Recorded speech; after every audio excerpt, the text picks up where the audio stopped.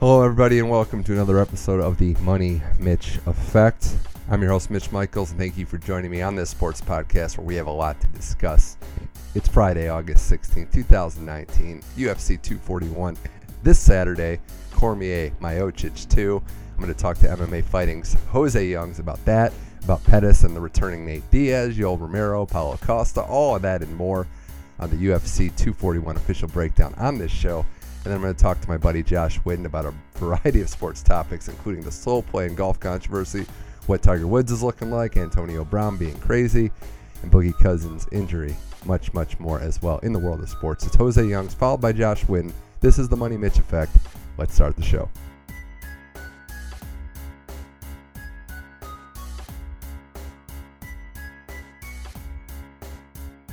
Well, we're finally here, the biggest MMA pay-per-view of the summer, and I know there's a lot of money that's bet and a lot of expensive wagers that go on in this sport, but the biggest lock, the biggest bet of the summer was that Jose Youngs is going to be on this episode of the Money Mitch Effect to preview UFC 241. Jose, thanks for joining the show. Anytime, man. Always happy to be on Money Mitch, especially when it's out here in your neck of the woods. Yeah, Anaheim's kind of my neck of the woods now. But it is, I am glad you're in town. I'm glad you're here covering this pay-per-view because we have a lot to discuss about it. Cormier-Stipe 2, the rematch from a year ago. And before we get into that, there was media day today. Jose, you were there for a long period of time. And with that, with open workouts, what were some of the cool things you saw, you learned, and maybe from the outside might be interesting heading into this pay-per-view? Well, Nate Diaz no-showed media day. That was the big story. No, not really a surprise for the media. I know fans are a little disappointed. It's a little weird that, like, all week the narrative with Nate has been fighters like Anthony Pettis and Conor McGregor and everything. They've been kind of handed things, and the UFC is trying really hard to market them. Well, Nate feels he's put in more work than them in the UFC, which is fair. He was in the UFC longer, fighting nonstop, and even though he knew what he was worth, he felt like he could get paid more. Same as his brother. Basically, Nate felt that he wasn't getting the same opportunities the other fighters were, and now he shows the UFC media day, and it was okayed supposedly by Dana White. So he's basically getting preferential treatment, kind of becoming what he's hated. So that was a little. That was a little bit of a nugget, but people weren't really when we were all lining up to interview Nate, one of the UFC PR came out and goes, "Yeah, Nate's not going to be here," and literally no one was surprised because he showed up at open workouts, smoked a joint, and then that was a wrap. So no one was surprised, but media day was all in all was good. Outside of Nate not being there, I got to talk to a lot of the undercard fighters. Yoel Romero is always a fun guy to talk to. Paulo Costa, those two fight. There's a little animosity between them. Same as Daniel Cormier and Stipe kind of had your boy Stipe have a little bit of a not hatred or bad blood, but they kind of just get under each other's skin. Right. And that was none more apparent than at media day and at open workouts. They weren't being vicious like when John Jones and Daniel Cormier are in the same room. They're just like trading these little barbs back and forth that like you can just tell or just like poking at the other person. So all in all, not the best media day, but certainly not the worst. Yeah, I mean, I've never seen anything like what Nate Diaz did yesterday, but I guess you could say the same about Pettis' workout too, because that was freaky to see him the way he that was one of the best. That was like open workouts lately have been kind of hit or miss. Like you got the fighters that always have amazing. A great workout. It was unbelievable. Like Yoel Romero always does a good open workout, but unfortunately he didn't have an open workout this time. And like there's just specific fighters are going to put on a show. Brian Ortega has a good open workout. Robert Whitaker has a good open workout. Tony Ferguson has a good open workout. Conor McGregor, if he does an open workout, is pretty awesome too. So, but lately it's been very hit or miss. Frankie had a good one in Edmonton. But then like Max Holloway had kind of a slower one, same as Felicia Spencer, and Chris Cyborg didn't even work out. She just hung out with the fans and took selfies the whole time. So it was very refreshing to see not Nate Diaz, Anthony Pettis. It's not like he put on a show. Like he went through a real workout. Like he was sweating and everything, him and Daniel Cormier. So it was one of the better open workouts, that's for sure. For sure. And before we get to breaking down everything, starting with the prelims, Jose, one of the things that jumps out to me about this card when I was looking at it top to bottom is that there's a lot of guys on here that we haven't seen in years plus. I mean, I can't remember an excitement, I guess I'd want to say, an anxiousness to see some of these fighters, not just from what's at stake, but just the fact that A lot of these fighters haven't fought since 2018 and beyond. Absolutely. I mean, there's like outside of Nate Diaz returning, like he hasn't fought since his second Conor McGregor fight back in like 2016, 2017, whatever year that was, UFC 202. But like Paulo Costa hasn't fought since last July. Yoel Romero hasn't fought since last June. Gabriel Benitez, I think, hasn't fought since last May. And the heavyweight fight. Yeah, exactly. The heavyweight fight. Stipe hasn't fought since July. Daniel Cormier hasn't fought since November. There's a lot of the main card specifically has a lot of interesting storylines, and even Derek Brunson and Ian Heinisch. That's like, if you don't know anything about those guys, like Derek Brunson's been in the UFC for a long time, obviously. Like if you look at anyone in the top 10, he's fought him, like Romero, Jacare, Whitaker, Stylebender. He's fought a who's who. But Ian Heinisch, if you don't know anything about him, way back when he was in younger, he ran into some trouble with the law and fled the United States. And when he came back, he was arrested and he was thrown in Rikers Island. Like he spent time in Rikers. Like he didn't know if he would survive the night most days, because like maybe the security guards just didn't like him, and they just let things happen to him on purpose. So he's like, I shouldn't even be alive, and now I get to fight people for a living. And he's really like using his platform to like try and improve other people's lives so they don't make the same mistake as him. So a lot of interesting storylines in the main card, that's for sure. Well, let's get into it with MMA fighting. Jose Young's here on the Money Mitch Effect. The preliminary card to start has some interesting bouts. I'm going to ask you what stands out to you, but I'm going to lead off with this one. There's one guy I can't wait to watch fight, and that's Devontae Smith, because his last couple fights have been, well, they haven't been long. I'll put it that way. Yeah, he's like, this is for sure his third opponent he's had, and second opponent this week. They just keep falling out. He was supposed to fight John Medesi. It fell out. I think it was like end of July, and then he was lined up to fight Clay Collard. And I absolutely love watching Clay Collard fight. He's like a white Korean zombie. Like they have a very similar style of fighting. He actually fought a very young Max Holloway back in the day, and he was like Roy Jonesing him in there, like putting his hands behind his back, dropping his head, like doing like the wind up jabs and everything. So I love watching Clay Collard fight. But he got released from the UFC. He was an exciting fighter, just wasn't winning. And then when he returned, I was very, very excited. He didn't get medically cleared because it was such a short notice fight. Now he's being replaced again by Camo Worthy, who's never fought in the UFC. Said he was always being ready in case this fight happened. But Devontae Smith was already the biggest favorite, and now I can't imagine that's changed. No, it hasn't. I mean, props to Worthy for getting in there, but this is a tough task. But there's some other good fights, as you know, on the undercard as well. And how do you say his name? Asunico? How do you say it? He's got 33 fights under the bantamweight fight right below that. He's fighting Corey Sandhagen. Can't Rafael Assunção. Yeah. Assunção. He's a veteran, and this is a guy that I know he's had title aspirations, and it's probably past that point for him. But this is an interesting fight as well, and for being on the preliminary card, you usually see this one as the fifth on, I would think. I mean, this is a high-level fight, too. I mean, I feel really bad for Rafael Assunção. He was at one point on like a 7-fight win streak in the bantamweight division. He had a win over TJ Dillashaw. He has a win over Brian Caraway, like Pedro Munoz. Like these are some of the best. And then he loses to TJ Dillashaw in the rematch, and then he beats Aljamain Sterling. He beats Marlon Moraes. He beats Rob Font. Like, so he's beating extremely high caliber opponents. He's just not the most exciting fighter, and he's had a couple split decisions in there, like 2 or 3 split decisions. The fight against Marlon, you could argue he lost. The fight against Aljamain Sterling, you can argue he lost. And the first fight against TJ Dillashaw, you can argue he lost. So it's not like he's blowing people away. He has maybe one finish in there against Matt Lopez, and Matt Lopez, I think, had missed weight, so it wasn't the best performance on his end. But he should have gotten the title shot before. He was actually, if I'm not mistaken, when TJ Dillashaw beat Renan Barão the first time, he was a late notice. That was a late booking because the original main event had fall off.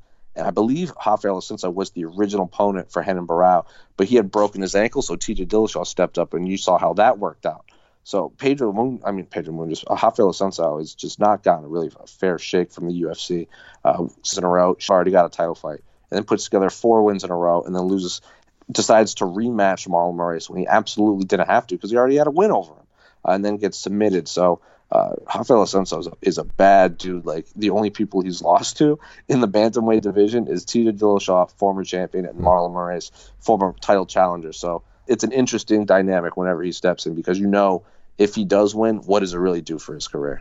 For sure. I'm also interested to see Bermudez fight. And I don't know, maybe he'll come out with the Red Sox hat just to pander to you for some stuff. I don't know. I certainly hope so, man. He's another guy. I think he's like 14-0, 13-0. It's real weird that he's fighting Casey Kenny, an Arizona guy. Casey Kenny's another prospect. He's like 11-0 or 10-1 or something like that, and he's coming off his UFC debut. But like Manny Bermudez' last fight against Benito Lopez, who at the time was also an undefeated prospect, and before that he fought Davey Grant. So it just seems like the UFC is just feeding him these prospects, and he keeps winning. Not just winning, but like submitting. I think like 10 or 11 of his career wins are all submissions. So I personally don't get the booking just because he's already beaten enough prospects. Why do you want him to do it again in Casey Kenny? Yeah, that would appear to be questionable, but I'm a fan of his, and I think that'll be a great fight in the undercard. Well, we got to move to the main card, and you touched on it earlier, but I'm interested to see if Brunson has what it takes to stop the upcoming challenger here. I want to talk about him first, Jose, because he's almost like a gateway to this middleweight division. Like, you have to pass the test to really prove that you belong at the upper elite. He's been up and down recently. I think the Whitaker fight stands out to some questionable decision-making in his tactics and whatnot, but we know Brunson's a dangerous man in the octagon. Where do you think he's at this point in his career? I mean, he can beat anyone. And that's like, I know I say that a lot, but like, if you look at his losses, like he loses to Yoel Romero in his, I think, third fight in the UFC. He starts out in the UFC 2-0. He enters the UFC on a 2-fight losing streak to Kendall Grove and Jacare, two excellent fighters. Wins the first two fights. Fights Yoel Romero, is maybe 2 minutes away from winning that fight, and he breaks his ribs, and Yoel Romero finishes him. So say he doesn't break his ribs and he survives 2 rounds. He beats Yoel Romero. Then he beats Larkin, Ed Herman, Alvi, Joan Carneiro, Uriah Hall. I don't remember the exact order, but he like knocks out like 4 or 5 of them in a row, which is very close to the UFC record. Or if not, he might tie it. And so say he beats Yoel Romero or he survives those last 2 minutes. That's like 8 wins in a row. And then he fights Robert Whitaker, leaves his head wide open. And I talked to him about that today. He's like, I just wanted the knockout. That's all I wanted. He basically just threw out a game plan because it goes, if I knock out Robert Whitaker, I'm fighting for a championship. Got caught. Fights Anderson Silva. I actually think he beat Anderson Silva. A lot of people agree with me. So say he's not an idiot against Whitaker and one judge gives it to him. He has like 14 wins in a row in the UFC. Plus he KOs Dan Kelly and Lyoto Machida. Yes, he loses to Jacare in the rematch. Yes, he loses to Israel Adesanya. But look at who he's lost to. Stylebender, Jacare, Anderson Silva, Whitaker, Romero. Those are all title challengers for former champions. So he's not losing to bums. And you could argue he should have won 3 of those 5 losses, and he could be a perennial contender already. So it's dumb decisions have cost him a lot, and he's the first one to admit it. I mean, that margin is so thin. I would agree with you. I gave him the nod over Silva as well, but I don't think it was a robbery. And I think you could ask Brunson. He'd probably like to clean some stuff up in that fight. It just shows you how tough it is to win at this level. But like you said, he doesn't lose to bums, so this could be the opportunity for Heinisch to go through there and make himself famous. I'm kind of going back to The Undertaker in that reference. But, no, I mean, his story is insane because he wasn't just like a low-level drug dealer. This was like an international-level trafficker we're talking about that has overcome a lot, survived a lot, has been given a second chance in life that he obviously takes as a blessing. His fighting, I think, is, for UFC terms, pretty straightforward and simple. He's a great wrestler, and that right hand is deadly. What do you think? Do you think that he actually has the knockout power to stop Brunson early, or is Brunson just going to be too much for him? It's interesting because Ian Heinisch is not afraid of anyone. Derek Brunson has beaten pretty much everyone outside of like the top 3 fighters in the world, but Ian Heinisch he's very proud of the fact that he kind of took the long route to the UFC, like fought a lot on the regional circuit, won the LFA championship, went to the Contender Series, and then got into the UFC. And if you look at who he's beaten, like Cesar Ferreira and Antonio Carlos Jr. are 2 very popular fighters in the UFC. They won the Ultimate Fighter Brazil, and this is his first non-Brazilian he's fought in the UFC, and Derek Brunson, who hits like a truck.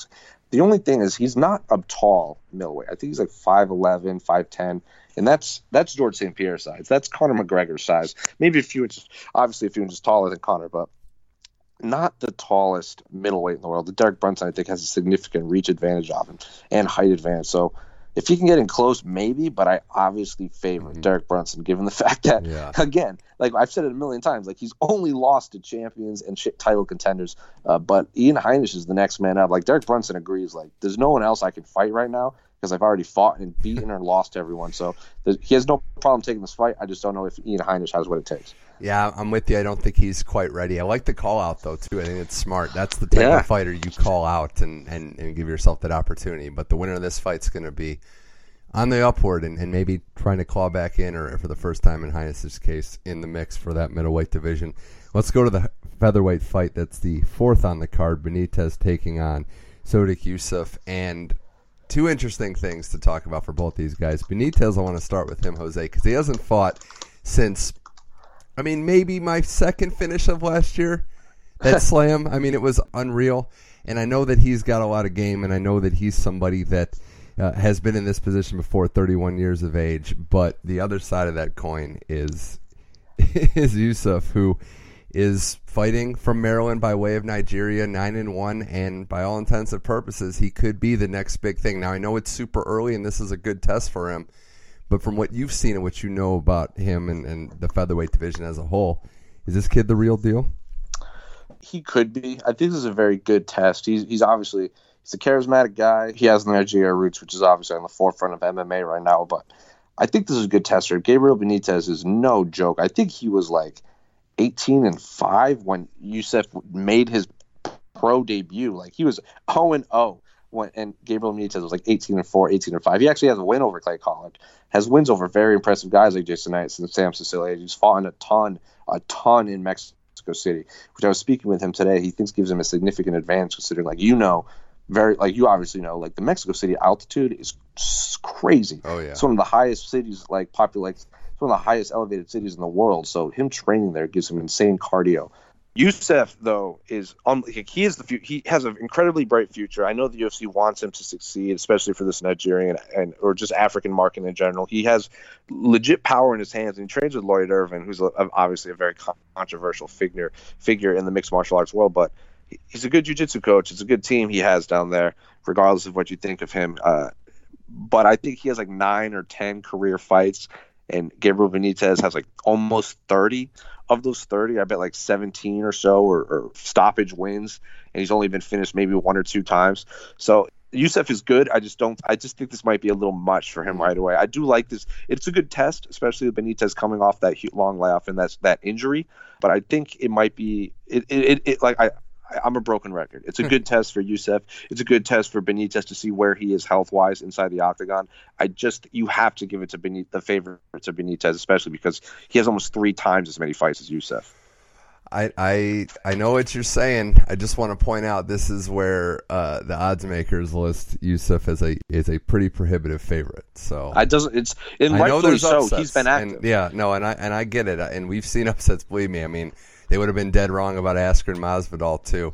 But yeah, I mean, this is a progression, and I think what we've talked about on previous episodes with fights when we break this down is until you see it, it's hard to believe. You know that Benitez is a fighter and he has succeeded here.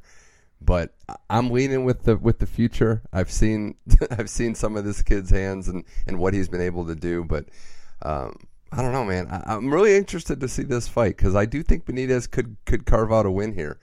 But I don't know. The knockout is just a real possibility to me. I mean, I get it. I do get it. I just think Benitez his training partners in Habib, Daniel Cormier, Luke Rockhold, all those guys. I just think it's Yusuff isn't quite there yet, I think. And again, I could very well be wrong. I mean, I saw the same thing with Sayer Bahuzara. Sayer Bahuzara. I'm completely wrong name. Edmund, oh man, I cannot pronounce his last name. I can't remember. It's Ronda Rousey's old team. He has this young up and coming kid, and he fought a guy who had like 30 more fights than him, and he went out there and submitted him in the first round. So I've been wrong multiple times in the past, but I just think Benitez is a little too much for Yusuff right now. Well, let's keep it moving. MMA Fighting's Jose Youngs talking UFC 241, breaking down the card, the third fight on the card, and maybe. Just maybe the most tightly contested fight we'll see all night is Yoel Romero and Paulo Costa. Costa's undefeated. Romero has 3 losses. Some of them were very, very close. Some of the wins and some of the losses have been right down to the wire. Yoel Romero, Jose, you almost forget because it's been so long. He's in his 40s now that this was an Olympic wrestler, and a damn good one as well. But he is a guy that just 13-3 on his record, has been at the cusp of a middleweight title, has had his weight issues, has had close fights. Haven't seen him in a year since that last Whitaker fight, which was very controversial to say the least. What kind of shape, you talk to him, what kind of shape is Romero in? And do you think we'll get a vintage old Romero performance, or are the age, the miles, and the difficulties of having to make weight at this division catching up to him? I think he absolutely crushes Paulo Costa. I don't think it's going to be close. Okay. I don't think it's going to be close. Paulo Costa is coming off a stoppage win over Uriah Hall more than a year ago, and he's been out almost nearly as long as Yoel Romero. Like, if you look at Paulo Costa's record and who he's beating, he beat Johnny Hendricks, who should be a welterweight, and he was coming up in a win over Johnny Hendricks in 2017. Is not a win over Johnny Hendricks 2013, especially a stoppage win when Paulo Costa was so much bigger. And then he beats Uriah Hall in an unbelievable fight. That was a very entertaining fight, but Uriah Hall is not a top 15 middleweight. He's not going to fight for the championship anytime soon. You look at who Yoel Romero has not only fought but beaten. The only person he's really lost to is Robert Whitaker, and there's an argument he won both fights. I think definitely the second one. Yeah, 100% the second one. I believe beating Yoel Romero is the hardest thing in the middleweight division. I think he gives problems to anyone. I think he could beat Robert Whitaker or Israel Adesanya. So no, I don't think this will be close. I actually think he runs through Paulo Costa. Well, I think Romero wins a close one. I don't know that it's going to be as violent. It might be. I mean, I remember when he destroyed Weidman, and that was a hell of a knee. But I do think the one thing I agree with you on is Costa's undefeated record is inflated, and I'm a little surprised. I don't know if you are, that this is the fight after the time off that he jumps back into the octagon with. Are you surprised that he took this fight? That he thinks that this is the jump up, because he is undefeated. He is a good fighter. This is a steep increase in competition. There's personal beef in this. Both fighters have called out each other. Both of them have been flagged by USADA for potential anti-doping violations, but they're not Yoel Romero's was overturned to prove that he took a tainted supplement, and then Paulo Costa, it was an IV thing, or he broke the rules using an IV, or he tested positive for a substance that was in actual medicine. So it's not like they were popped for anabolic steroids, and both of them have thrown that out to the media, he took steroids. So both fighters, Paulo Costa, this is personal. A, high-ranked fighter. B, this is personal. And I think Yoel Romero just wants to fight and settle this. He doesn't really care who he fights. He doesn't really care about rankings. He just wants to get back in there and trade hands. But there's definitely some sort of underlying animosity between these guys. Well, I guess my last question for you would be, what's the future look like for Romero? I mean, where is the trajectory? Because he is in his 40s, and you got to ask these questions with all athletes. Tom Brady, I guess, will be notwithstanding. But what's next? Is he going to make one push for the middleweight title? There's talks, of him maybe moving up a weight and going up to light heavyweight. What do you think the future is going to look like for him? I think he's going to stick around in middleweight. He doesn't want to go up to light heavyweight because he's really good friends with John Jones. He trained with John Jones a lot, so he said he'll never fight John no matter how much money they offer him. So I think he'll stick around in middleweight, but I'll have a better answer for you if he makes weight tomorrow, which is obviously no guarantee. That's the closest. That might be the closest thing to call all weekend, is what Romero will do with the scale, and will he make weight, because it's always a battle. Well, 2 fights left. Diaz-Pettis is the second on the undercard, and what a fight. What a fight that could be at the welterweight division. Nate Diaz back in the octagon for the first time since his loss to Conor McGregor pretty much 3 years ago, which is hard to believe. Taking on Anthony Pettis, who we've touched on it. We've previewed a lot of fight cards that he's been on recently, and he was the golden boy, the poster child, Wheaties box, you name it, of UFC. Went on that long losing streak, was kicked to the curb, and the rehabilitation tour has reached a new high. He's gotten some recent wins, and the Thompson one especially, my goodness there. And now he fights Nate Diaz. So I do want to get to Nate in a second, but Pettis' story, I think that might be overlooked this whole weekend, Jose, is how this once legendary, this once top dog almost in UFC is battling back from almost being down and out. I think this is a story that needs a little bit more pub. Anthony Pettis is, I was talking with a colleague. Anthony Pettis might have the most impressive resume in the lightweight division ever Like, he might have one of the most impressive It's up resumes in UFC history. Like, you look at his, like, the last 7 years of his career. Like, what's an easy fight he's had? There is none. He's fought inside the top 5 to 7 every fight. I mean, he jumped up to welterweight just to fight Stephen Thompson. Like, I guess you could say the easiest fight he had was Jim Miller at UFC 213. And, like, is anyone going to tell you that Jim Miller is an easy fight? Absolutely not. He might not be fighting for the title anytime soon, but there's a reason he has the most fights in UFC history. So, like, wins over Benson Henderson, Cowboy, Donald Cerrone. I mean, Joe Lozon, like Charles Oliveira, Jim even Miller. The losses, like Ferguson and Poirier. Poirier, Holloway, Eddie Alvarez, RDA. Like, he's fought. So, and even when he fought Clay Guida is a former Strikeforce champion. Like, so he might have the most impressive list of fights in lightweight history, and Nate Diaz just adds to it. Well, how does this fight look to you stylistically? Because you know the game plan on Diaz. You know how tough he is. You know how he's not going to back down. And Pettis has proven, especially in that Ferguson fight, that he's not afraid to see his own blood out there as well. These are two very tough guys. It hasn't been very aggressive with trash talk, but you know they're going to just go in there and try to kill each other in the octagon. How do you see this breaking down stylistically? It's very interesting. A lot of people favor Nate, which is fine, especially because he's very popular right now. I slightly favor Anthony Pettis. Nate Diaz has never been good at dealing with kicks, especially leg kicks. He's very heavy on his lead leg. So I slightly favor Anthony, but, and this is a big but, Anthony Pettis doesn't deal good with pressure and insane, like, nonstop pressure, and that is Nate Diaz's game, to just shove you into the fence and box you up with bug bites and then finish you off again, maybe submit you when you get frustrated and shoot him for a takedown. But so it's two very stylistic, it's clashing styles that I don't think enough people are talking about. Anthony Pettis is obviously one of the best kickers we've ever seen in the UFC. Nate Diaz historically does not do well against kickers. Anthony Pettis historically doesn't do well against pressure fighters, and Nate Diaz is one of the best pressure fighters you'll see in the lightweight or welterweight division. So it's very, I think it's more of a coin flip than anything, but I slightly favor Anthony Pettis simply because he's actually been active. I agree, but I think I'm going to pick Diaz just because I feel like this is going to be ridiculous in there.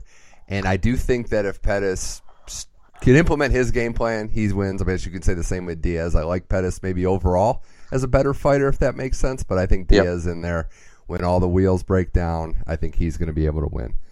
So that's what I'm picking there. I'm excited for this one. This has maybe the most endless possibilities of what happens. I think whoever wins, this is obviously a lot of people's picks for fight of the night. Whoever wins, I wouldn't hate the winner fighting Conor McGregor, honestly. Like, if Anthony Pettis goes out there and beats Nate Diaz, I love that fight. Anthony Pettis has already said he was offered Conor McGregor twice, once in July and once during MSG. It didn't happen, and then he was offered Nate. He's like, all right, let's do this. I don't really care who I fight. So whoever wins, I don't hate that winner fighting Conor McGregor next. All right, before we get to the heavyweight fight, I just want to do an aside here since you brought him up. When do you think he'll fight again, McGregor? I think we have to figure out what happens with this video that came out today. I know. And you know what? Awful, inexcusable. But I don't know. I mean, he's this black cloud just hanging over. It's almost like kind of a black cloud mixed with like that golden goose that everyone knows they want to fight him because he'll make them a lot of money. But there's a lot of baggage that comes with it. Yeah, I think it is too early to see. I was just thinking when. I know the opponent's not really known, and that could be up in the air. But when it'll be. But I guess we don't even know that. Yeah, Dana White said by the end of 2019, maybe. But Dana White also said, like, Dana White has been on record saying a few times, like, you never really know with Conor. Like, he obviously gets a little more of like a leeway, and he'll give him the benefit of the doubt stuff. But like Nate Diaz did an interview today, I think on the Jim Rome show, and he's like, doesn't look good. Like, it's not a good look. And when you hear Dana have negative things to say, you know it's not a good thing. So I want to see how this plays out, because also I don't know the full story. Like, it obviously looks bad, and there's no reason for anyone to hit another person like that. But what did that guy say to Conor? If it was like a lot of provocation, like, maybe it's slightly less worse. Yeah. But if there's no don't hit people. Yeah. Like, it's a terrible thing to do no matter what. But is it slightly less terrible than we make it out to be? I want to know the full story first. A lot coming out of there. But all right. Let's get back to the final fight, the main event on this card. The reason we're doing this, UFC 241, Cormier Miocic 2. The heavyweight title is on the line. We don't have to really rehash last year. Well, we will. I know it was a bad one for me. But Stipe lost first-round knockout to Cormier. Cormier became a double champion at the time. He's since vacated his light heavyweight title. He's fighting at 40, which he previously said he wasn't going to do. There's a lot of speculation on the future of what Cormier will do. But first things first, this fight, the rematch. I agree that there isn't bad blood, but there isn't the family-like vibe, I should say, there was before last fight. There's been some words said. There's been Stipe demanding his rematch and not really fighting anybody beforehand. Cormier's been out since back surgery and hasn't fought anybody since November. And the Derek Lewis fight. So going into this, the vibe's a little different. It is, as you said, Jose, a little edgier. Yeah, it's interesting especially because like if you remember their last fight, they coached on The Ultimate Fighter opposite one another. So there was a lot of interaction between DC and Stipe the whole lead up, like for months like weeks and weeks and maybe months at a time. They were tied together. Stipe lost, fair play to him. He's not making any excuses. We've talked a lot about how both of us don't blame Stipe, but we wish he had taken another fight in the meantime between then and now. It kind of felt like he was like sour grapes, like I should get a rematch. Fair play to the man. He deserves a rematch. But if Daniel Cormier wasn't healthy, just take another fight. Like right. When Daniel Cormier lost to John Jones the first time, he went out and he fought a couple more times and then earned his rematch with John Jones. So I would have liked to see Stipe fight. I would have liked to see Stipe fight Cain Velasquez. I do card. think that part of it is not Stipe being mad necessarily at DC. There's that animosity that existed between Stipe and Dana. Like it just did. Oh yeah, and that was. I think that was part of it too. He also had a daughter, so he's a new dad. So he said he's like, I enjoyed watching my daughter grow up. I'm like, well, I'm not going to argue it. I'm not going to argue with that. The thing is that both these guys are good guys, and that's what makes this kind of a little like edgier as well, and kind of weirder that they've had this disagreement. As far as the fight goes, and we've talked about this too, Cormier won in a flash knockout, in a very, very effective flash knockout. But it makes you think, and it makes you think what a rematch would look like, because we don't really know what would have played out if this would have gone 3, 4, 5 rounds. So what do you think the fight looks like, assuming that it does last to the later rounds this time? Because we were kind of, I guess, left wanting a little more. Cormier won, but do you think this could be a lengthy fight?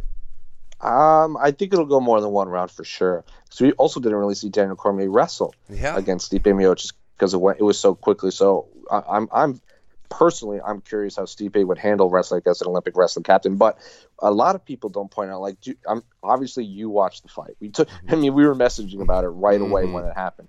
There was that one eye poke that paused the fight. But if you go back and watch that fight, there's like a handful of other eye pokes from DC on Stipe. I don't believe they were intentional, but it happened. But they didn't stop the fight because Stipe just kept walking through it. And I know he will never bring it up because a lot of people I saw today at Media Day, they'd be like, so those eye pokes, and he's just like, next question. Yeah. Like, he will not make excuses That's him. for losing because of an eye poke. He lost fair and square. But I know there's questions that, like, what if that didn't happen? Because if you watch that press conference, like, his eyes are a little bruised up around the edges from getting stabbed in the face so much. So I think, what if he doesn't get caught? What if he doesn't get eye poked? What if there's wrestling from Daniel Cormier? What can Stipe survive wrestling against an Olympic wrestler? I mean, obviously he's a good wrestler. He's knocked out some of the best people.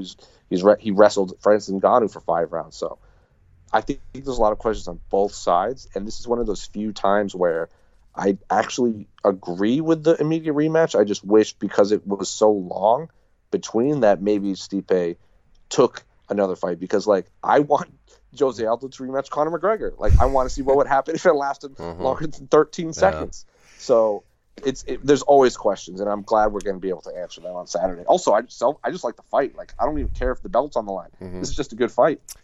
Yeah, I think obviously Stipe isn't going to let what happen. Anytime, especially a champion loses that way, you get a rematch. You're studying tape. You're working on not getting, in this case, knocked out of a clinch like he did. Cormier is working on stuff as well, and I think Cormier fighting at heavyweight, which we saw, has some real power behind those punches.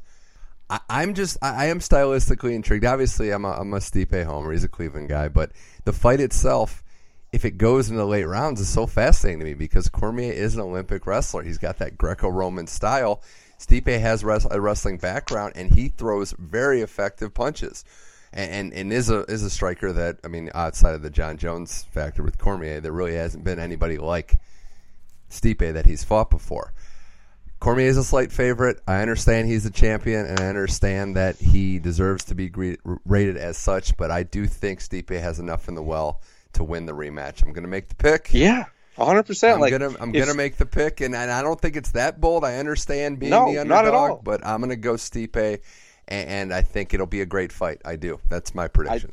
I agree. Like, it's like the odds aside, Stipe winning, I wouldn't consider an upset. I mean, he was the champion. Like, he knocked out Fabricio Verdum off his back foot, going backwards. Knocks out Overeem, former K1 champion. Knocks out JDS, former UFC champion, one of the best strikers of all time, and then beats Francis Ngannou dominantly for 5 rounds of the guy that he has like the touch of death. He punches you once, you just fall apart. So I absolutely think I think Stipe is arguably the greatest heavyweight ever in UFC history, just based on accolades alone. I think talent-wise, at peak, I think Kane would be better. I think if Daniel Cormier hadn't dropped down to light heavyweight those few times to face the John Jones and everything, because what people don't talk about is Daniel Cormier's only lost to John Jones. He's undefeated at heavyweight. He's never lost a heavyweight. You'd have seen this fight a lot sooner, that's for sure. It wouldn't have been this absolutely long. For all we know, Daniel Cormier could be the greatest heavyweight of all time. He beats Stipe again by knockout. I wouldn't argue that. So who are you picking in this one? DC. I got a champion. I'll favor the champion. Okay. First round knockout the second time. Like if Jose Aldo and Conor McGregor had fought, I'd favor Conor McGregor. So Daniel Cormier, but I'll say third or fourth round. Knockout? Yeah, I'll say TKO. Okay. I don't want to say like a flash knockout. I think it'll be like one of those ground and pounds, like referee steps in and stop the fight. Okay. Well, and one last thing on the scenarios, where do we go with each outcome? Let's play that game. Stipe wins. Is Cormier out, you think, for sure? I know the Jones thing is the only thing he'd say he'd consider. Is Cormier out, win or lose? If he loses, I bet they do the trilogy against Stipe, which is more than fair. Oh, man. Yes, let's go. More than fair. So they'll do the trilogy, and then win or lose, that'll be it for Daniel.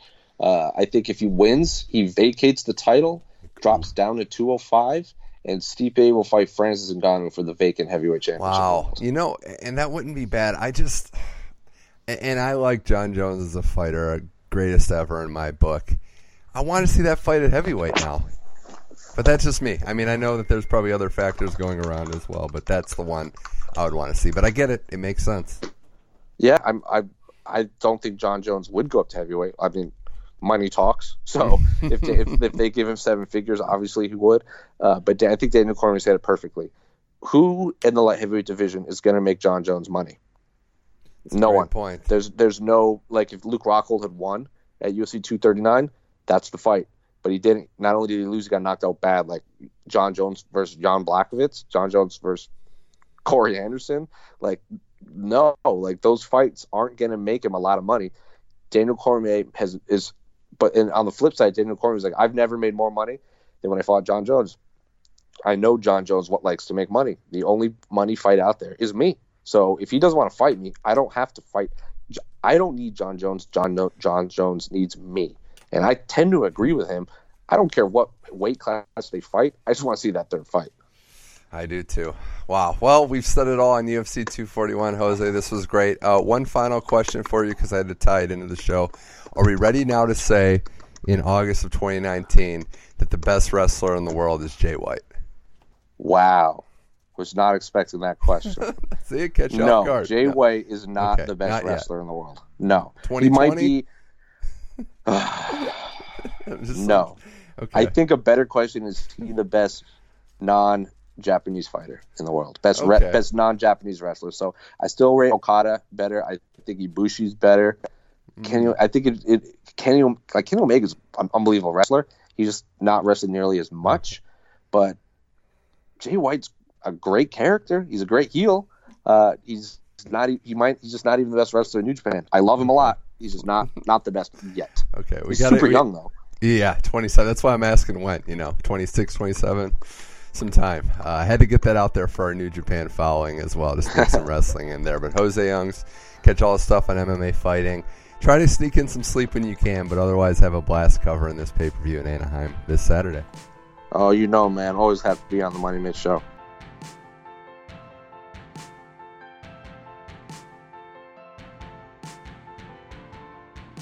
All right, huge thanks again to Jose Youngs for fitting me in the schedule, breaking down UFC 241. A reminder that you can catch all of his work and the work of his talented colleagues on MMAfighting.com.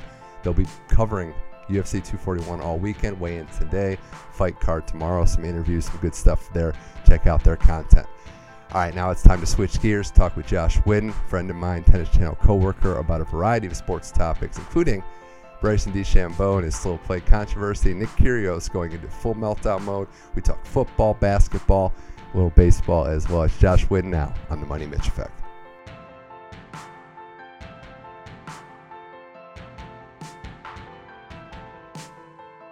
All right, now on the Money Mitch Effect, we got to talk about a lot of ranging topics in the sports world. To do that, bringing in my boy Josh Whitten back on the show again. Josh, thanks for joining the Money Mitch Effect. Well, thanks for having me, Mitch. Looking forward to a little chit chat this morning. Yeah, we already covered the UFC pay-per-view in detail, and I know we have a rooting interest in that. But we're rounding third of summer. We're about ready for football season. Still a lot to get to, but as always, anytime there's something in the golf world, I'm going to turn to you and ask you your opinion on something. And despite the major season being over, there's still a lot of drama and some fireworks, and I got to get your take on something in particular, and that's this slow play debate going on. It's been brewing, I'd say. There's been a few notable characters, but we've reached a tipping off point, at least I think we have in the public eye, with Bryson DeChambeau and him getting into it with Brooks Koepka. Justin Thomas is getting involved. A lot of different players are speaking out basically on the fact that DeChambeau takes forever to go through a round of golf. So I know you're somebody that watches this stuff religiously, has played the game and taught it at a high level. Is it as bad as it looks? Because I, as a casual golf fan, I watch this and think, my God, why don't these guys speed up? It's pretty bad. And Bryson's digging himself a hole here with his comments. But the issue at hand, I mean, we're in the playoffs, so we're down to the last three events. All the eyeballs are on us. And he was playing in a very notable pairing last week. So PGA Tour Live was on him the whole time. The camera never cut away, and you could really see how deliberate he was. And it's painstaking. And when you have other top notable players that aren't as slow as him, it's going to come to a head. And these kids are not afraid to talk nowadays. Justin Thomas and Brooks are not afraid to hop on social media and let them know, or let the world know what they believe. It might not be the most appropriate way to deal with things, but it's already changing the way the PGA Tour is reacting. They've already said that they're going to look into this. Now, with a tournament and a half to go in the season, probably nothing will change in the next couple weeks, but it's time that something's been done, or that something is done, and Bryson is definitely a culprit. Yeah.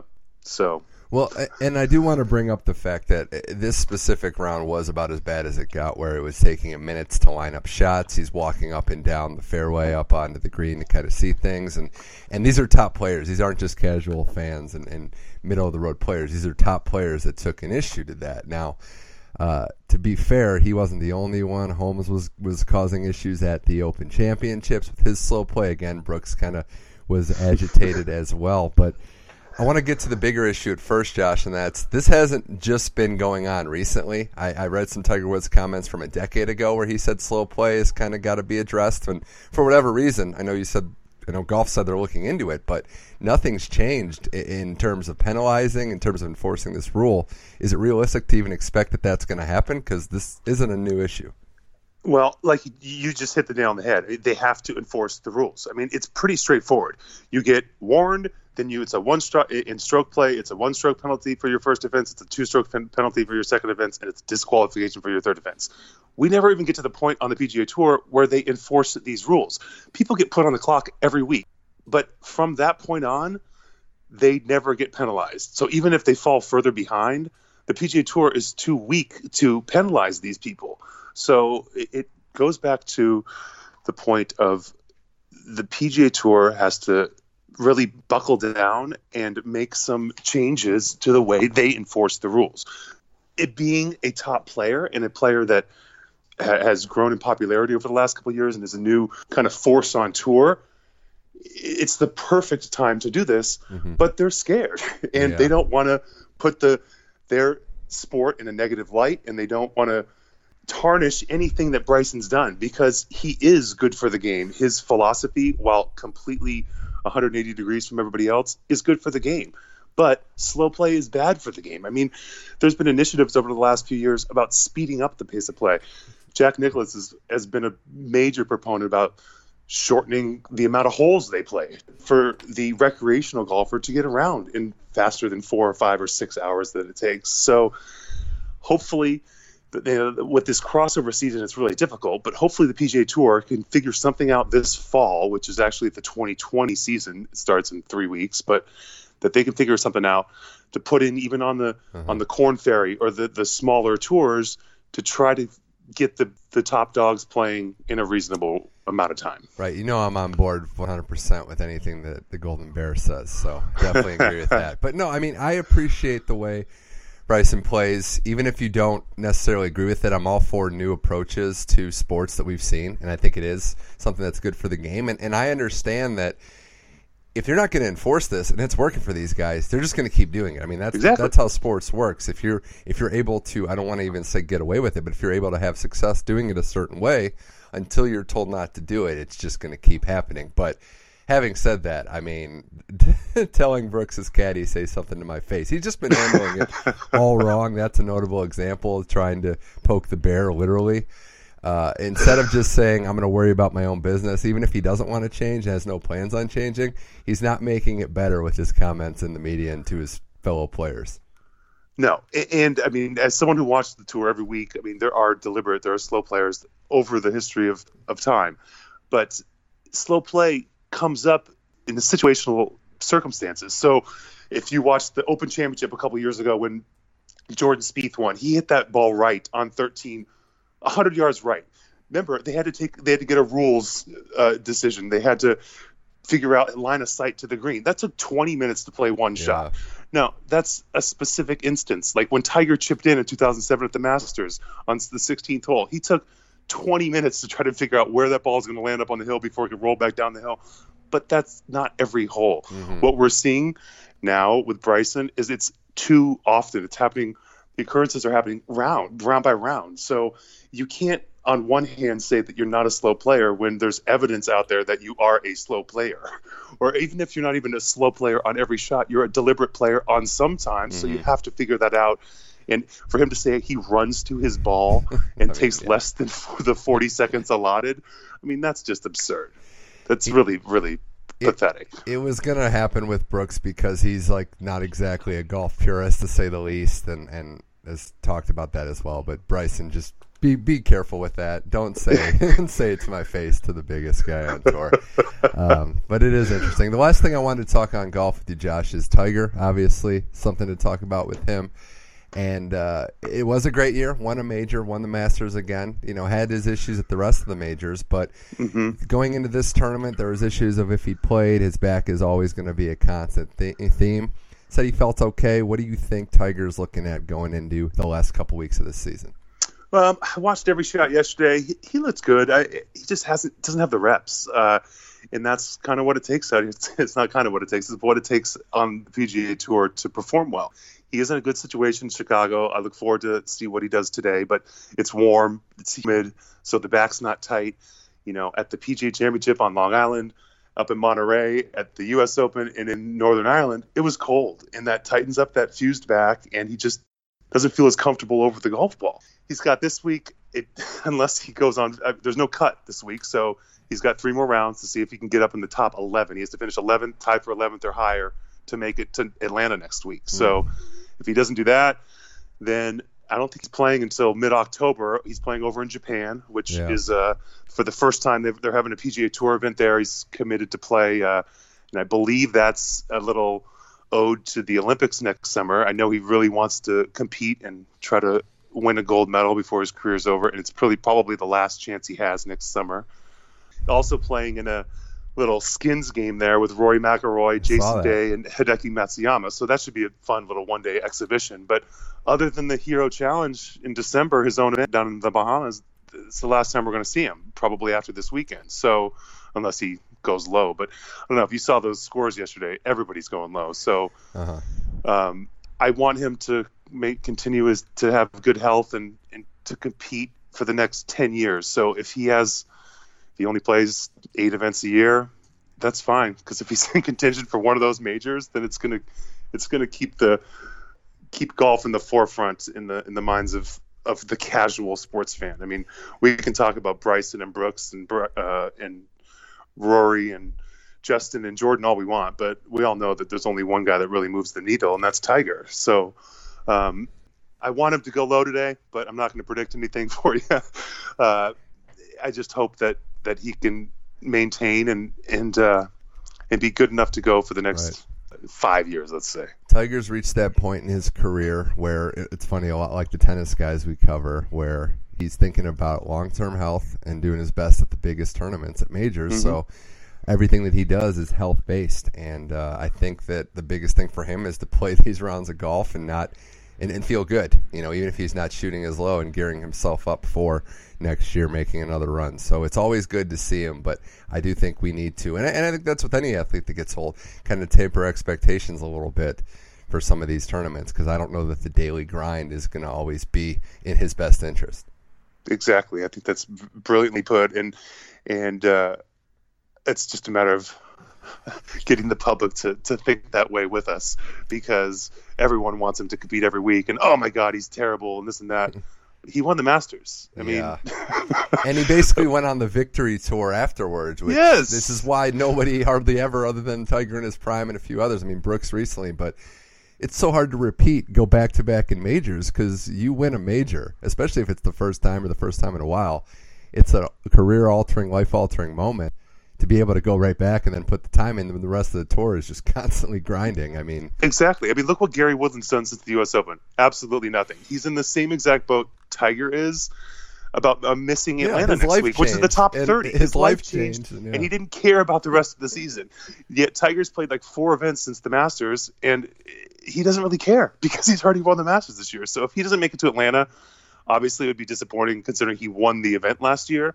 But I don't think he really cares. And like you said, he went on that little extended tour with the family over to Thailand with his mom and kids and girlfriend, and he loved life again. He's happy. So I'm happy. I'm a Tiger fan, and I look forward to the next 5 years on tour with him, hopefully. Hopefully. We're all hoping that. Josh Wooden here on the Money Mitch Effect. I do want to kind of run through some other sports topics with you as well. Did you watch, now I know a lot of our listeners out there like tennis as much as I do, but did you see the Kyrgios meltdown in Cincinnati? I did. Yeah, it was a record fine. I mean, it was the most the ATP Tour has fined since we kept track of this thing in 1990. So $113,000, and the punishment isn't officially over yet. No, and the breakdown was pretty funny of the $2,000 for here and $5,000 for this and $20,000 for this. I don't want to say I like the antics at all. I think they're embarrassing, and I think they're more embarrassing to the number 9 seed Khachanov, and it's a shame that he has to deal with this. Some of this probably is a little not one-upsmanship, but your gamesmanship. You're trying to compete against your opponent and see if you can get them off or kilter off or rattled. But I don't know. I think he's in his own head, and it's to the.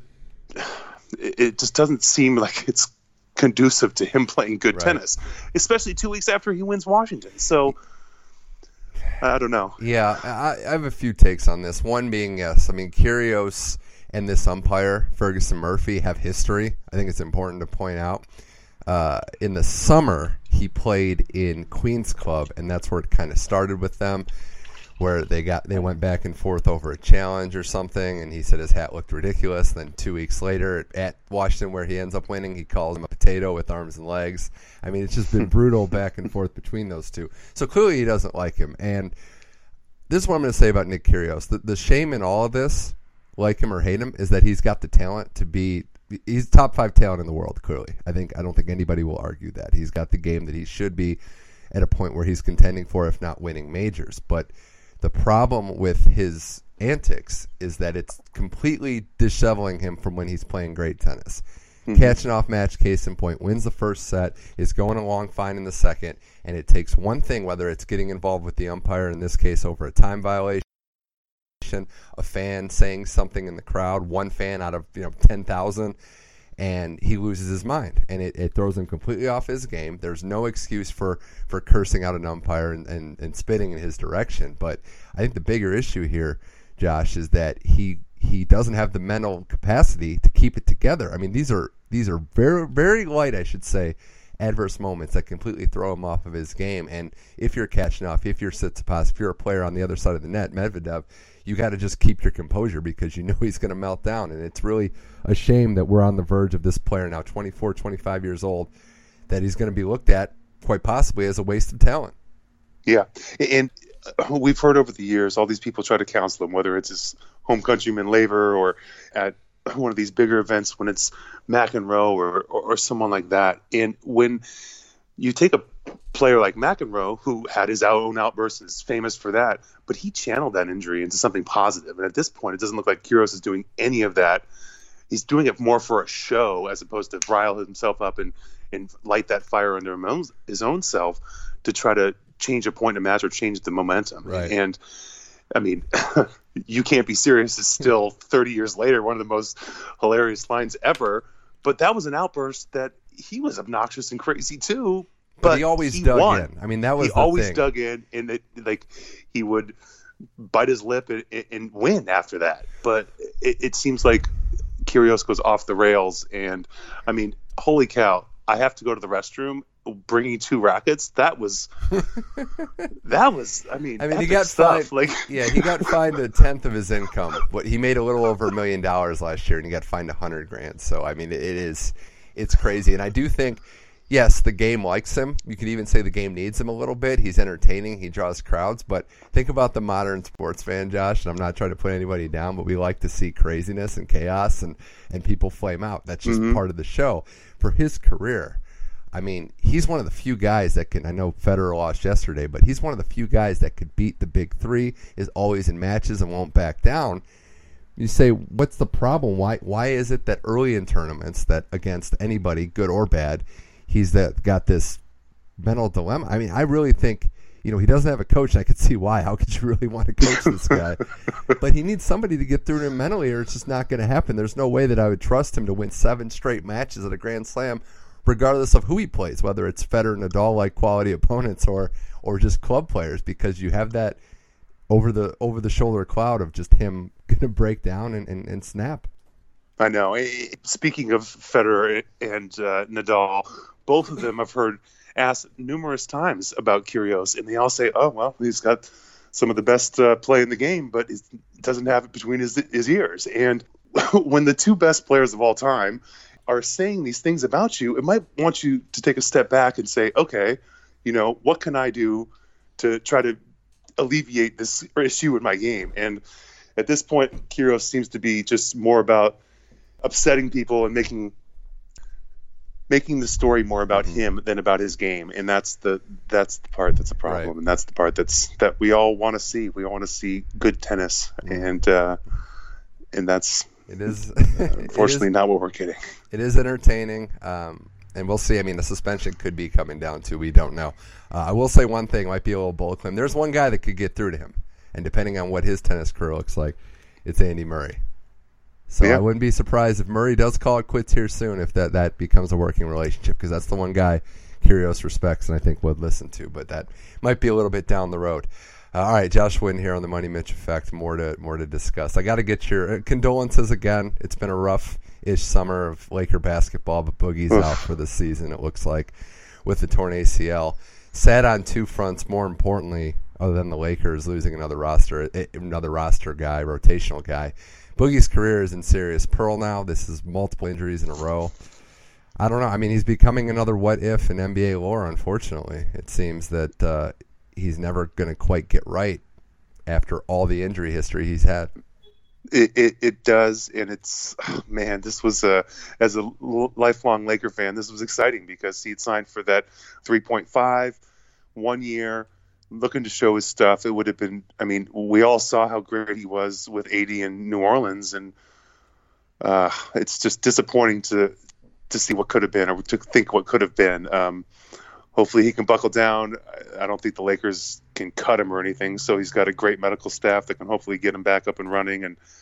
But you're right, the last 3 years, you go down with an Achilles, then a popped hammy, and then an ACL in a matter of less than 3 years. Something's wrong with your lower extremities, and it's just a shame for my Lakers. Now, I'm sure the rest of the NBA and the rest of the league are really happy, but nobody wants to see anybody injured. And now the Lakers need another big. So right. Is Carmelo going to come in as our four now? Like, oh my God! Like, this is not the news I needed to see. I don't want to play devil's advocate here. I don't know that this dramatically affects what the Lakers could or will not accomplish this year, other than being terrible for the cap reasons and money, obviously. I don't know what we were going to expect from Boogie because he was coming off of injuries, and I don't know that he was going to, even if he is healthy, going to be able to come right in and dominate. But I think the issue that I'm seeing with this Lakers roster isn't so much talent, Josh. It's just, and this is me on the outside, where exactly do the pieces fit? Where Anthony Davis is totally against playing a 5 position. Ron doesn't really like to play a 4. I mean, I just, where do these pieces fit in is my underlying question. Some of the signings I feel like is just throwing stuff against the wall and hoping that you get, you strike gold. It's going to be intriguing. They are going to have some interesting lineups. They have a lot of small guards, and they have a lot of threes. And as you just mentioned, AD doesn't want to play the center position, and they have JaVale. But what's JaVale going to play? 23 minutes a game. Nah. So maybe. I mean, I know he had a good season last year, but they didn't sign Lopez like they needed to, or a couple other bigs because they had Boogie. So losing Boogie means we have 2 roster spots left. Nothing's happened yet with Iggy, but that doesn't fill the need of a big man like you need. So it's going to be interesting. Are we going to go more to the small ball model that Golden State's been successful with? But we need the players to do that. We need the Draymond to play that kind of swing position that can guard 3 players. Right. Now, is that going to fall to LeBron, who's in his 20th season? No. I can't recall a year in the West, especially, where I have no idea what the seeding's going to look like. Like, you could tell me about 10 different scenarios, 10 to 15 different scenarios where are the Lakers going to be a top 2-3 seed? Could they be in that 4 to 6 range? Same with the Clippers. How many games will Kawhi play with George's injury? Teams like the Nuggets and the Utah Jazz that are going to be better. Golden State. I mean, there is just so many possibilities, and that's why I think a team like the Lakers would be best suited to start quickly. I know LeBron's old, but you got to start. No, we got to get out of the gate real well. And I've seen all these prognostications. The schedule's light at the beginning. They could be 18-2 out of the gate, but.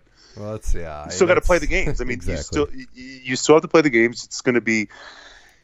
I mean, the Lakers didn't even make the playoffs the last 6 years, but everyone in the NBA wants to beat them more than they want to beat. Well, Toronto, last year's champion, or anything like that, because of the fact that it's LeBron and AD, and they don't like this whole. As the last time we spoke on the show, the whole Rich Paul NBA. They don't like how he's manipulated the Lakers and the West, and as we were talking about the other day, the whole they're changing the time of these double headers because the West is so dominant and they need some viewership in the East. So my entire life, 40 years, the Laker games tipped off at 7:35. There was 19 of those next year on national television. Now only 10 of them are going to kick off at 7:35. So they moved 9 of those starts up for those doubleheaders, which is great because, as we were talking about the other day, no one's going to be watching on the East Coast at midnight. Yeah, important to also point out that for the Laker fans and the true diehards out here, your local games won't change, so you don't have to worry about that. And I think it was a smart move because of viewership and the talent is just so much. And the teams are competitive in the East, and there could be a champion, NBA champion out of the Eastern Conference, but the amount of talent in the West and the migration out West is just crazy. So we'll see. I mean, I'm excited. We're almost getting ready for that, but we got football season beforehand. And Josh Wooden here on the Money Mitch Effect. Last thing I wanted to get to. In your lifetime following sports, where are we going to rank on the list of confounding, maybe dumbfounding NFL athletes? Where is Antonio Brown going to rank? Wow. It's up there. Let me get him out of my cryo machine first to figure that one out. This guy with his helmets and everything, he's more of a distraction than you think so? Yeah, than his skills provide on the field. So, I mean, what's he doing? I mean, is this what Gruden wanted when he signed him? I mean, is this just more clickbait for Hard Knocks to bring some notoriety to the Las Vegas Raiders before they move next year? I don't understand this in any way, shape, or form. I don't understand how Mayock and Gruden got together and said, hey, let's bring in Antonio Brown because this is a perfect addition to our team. It's not like they're bringing in Larry Fitzgerald, who is one of the most respected, leaders from wide receiver position ever. Especially this team. I mean, this is a team in rebuild, and that's putting it mildly. So I don't know how a guy like Brown, as talented as he is, and they didn't really give up as much as you would think for him, but he is a receiver in his 30s, and it remains to be seen when he actually does play what he brings on the field. But off the field, we're already seeing it with the cryo chamber and some of the antics there. I don't think he's necessarily a bad guy, but I don't know how he's going to improve that locker room if you're trying to build something from scratch. They've basically been gutting their roster the past 2 years. I got to wonder who made this call and who is really championing for it. Because you've watched Hard Knocks, you see Gruden. I know he's kind of tapering it for the fans, for the cameras, but he doesn't look thrilled that all this drama is going around his training camp. He really doesn't. And he's got a quarterback who is the anti-Antonio Brown. I mean, Derek Carr is, down the middle, very religious guy, and not of the same ilk or mode that Antonio Brown is. And it's going to be interesting to see what happens with them. It happens in their backfield, see if they can field a team that's going to get some wins for them before they head to Vegas. But it's Antonio Brown certainly has made the first couple weeks of training camp a little more interesting, and Hard Knocks next week, week 3, should be pretty fun with him finally getting some action on the field. I love how Hawk has just glossed over the fact that Gruden hated Carr last year. Just completely was willing to cut bait, and I was like, well, we're stuck with him for a little while with this contract. So yeah, I mean, he traded a guy who was in his 4th year, Cooper, for a receiver who was in his 12th year in Brown. Yeah, and then Cooper lit it up for Dallas. Yes. I think that there are pleasant surprises. The Raiders, if they put stuff together, could be better than we think, but they're ways away from contending. And you bring a guy like Brown and do a contender. I'm surprised, honestly surprised he accepted it. I mean, I think it might prioritize what's in his life, what he wants out of it more than anything. When you go from, as much as I dislike the Steelers, a team that was in contention more often, to a team that's in rebuild and you're in your 30s, but maybe he just wants to live in Vegas. Yeah. Maybe he wants to hang out with Money May and just kick it and just chill. I'll tell you, though, it's my theory of I'm more afraid of the Steelers than the Ravens as a Browns fan because there's a chemistry factor in sports, especially football, and I think it's a blessing when you get guys like that, as talented they are, out of the locker room. It really is, and when you guys have kids like John Connor who want to run the ball as hard as they can every single time they get it, and they have Juju Smith, who, as a Trojan fan, always a fan of his, but he doesn't care about anything else, and all he cares about is winning. And he took that mantle from AB last year, and the Steelers didn't care because it wasn't all about the braggadocious me too or me that AB brings to the table. And I hate the Steelers too, Mitch, but they have something going there that only your Browns can hopefully emulate, because that's what the chemistry that needs to develop between Bake and OBJ and Landry and now without Duke, you don't have that cancer in your locker room that was taking attention away from the product on the field is the only thing that matters. And Kitchens certainly didn't need another distraction there. So get rid of him. And that was a good move, although I don't think a 4th-round pick was enough for him. But Well, I just think make sure that the team is the most important thing, and there's no one bigger than it. It's a cliche thing in sports, but anytime you have something like that develop, it's better, even if you're sacrificing someone in the short term, to just move on and move forward with guys that want to be there. So, all credit to Duke. He was a fun Brown, and I wish him well in Houston. And I just think a team like Pittsburgh, even, I'm always going to be, it's like I got PTSD with them. It doesn't matter what they say. I'm always going to be worried about them the rest of the year. But, no, Josh, this was fun, and I appreciate you coming on.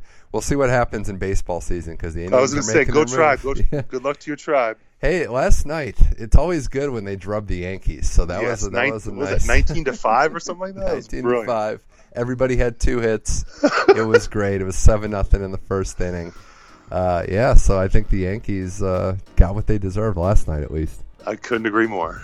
Josh, thanks for coming on the Money Mitch Effect. Hope to talk to you soon. All right, Mitch. Take care, bud. Thanks so much.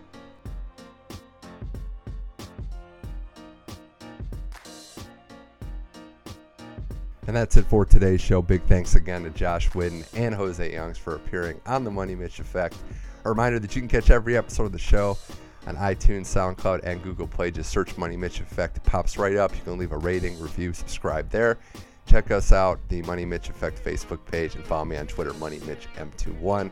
Next week, college football, week 0 starts. Miami, Florida, the U taking on the Florida Gators, as well as Hawaii, Arizona. We're going to bring back Running with the Money podcast. Kent Brown, myself, we're going to be breaking down all the games, all the best bets that you need to make. Don't miss out on that. And just enjoy sports. We got preseason football, college football coming, UFC 241, the baseball stretch run. It is a great time. And the U.S. Open. Can't forget about that. There will be a U.S. Open preview show next week. I think that we'll be dropping, the Monday of the U.S. Open. So don't miss that. I am Mitch Michaels. Thank you for joining me on the Money Mitch Effect. Until next time, keep enjoying sports.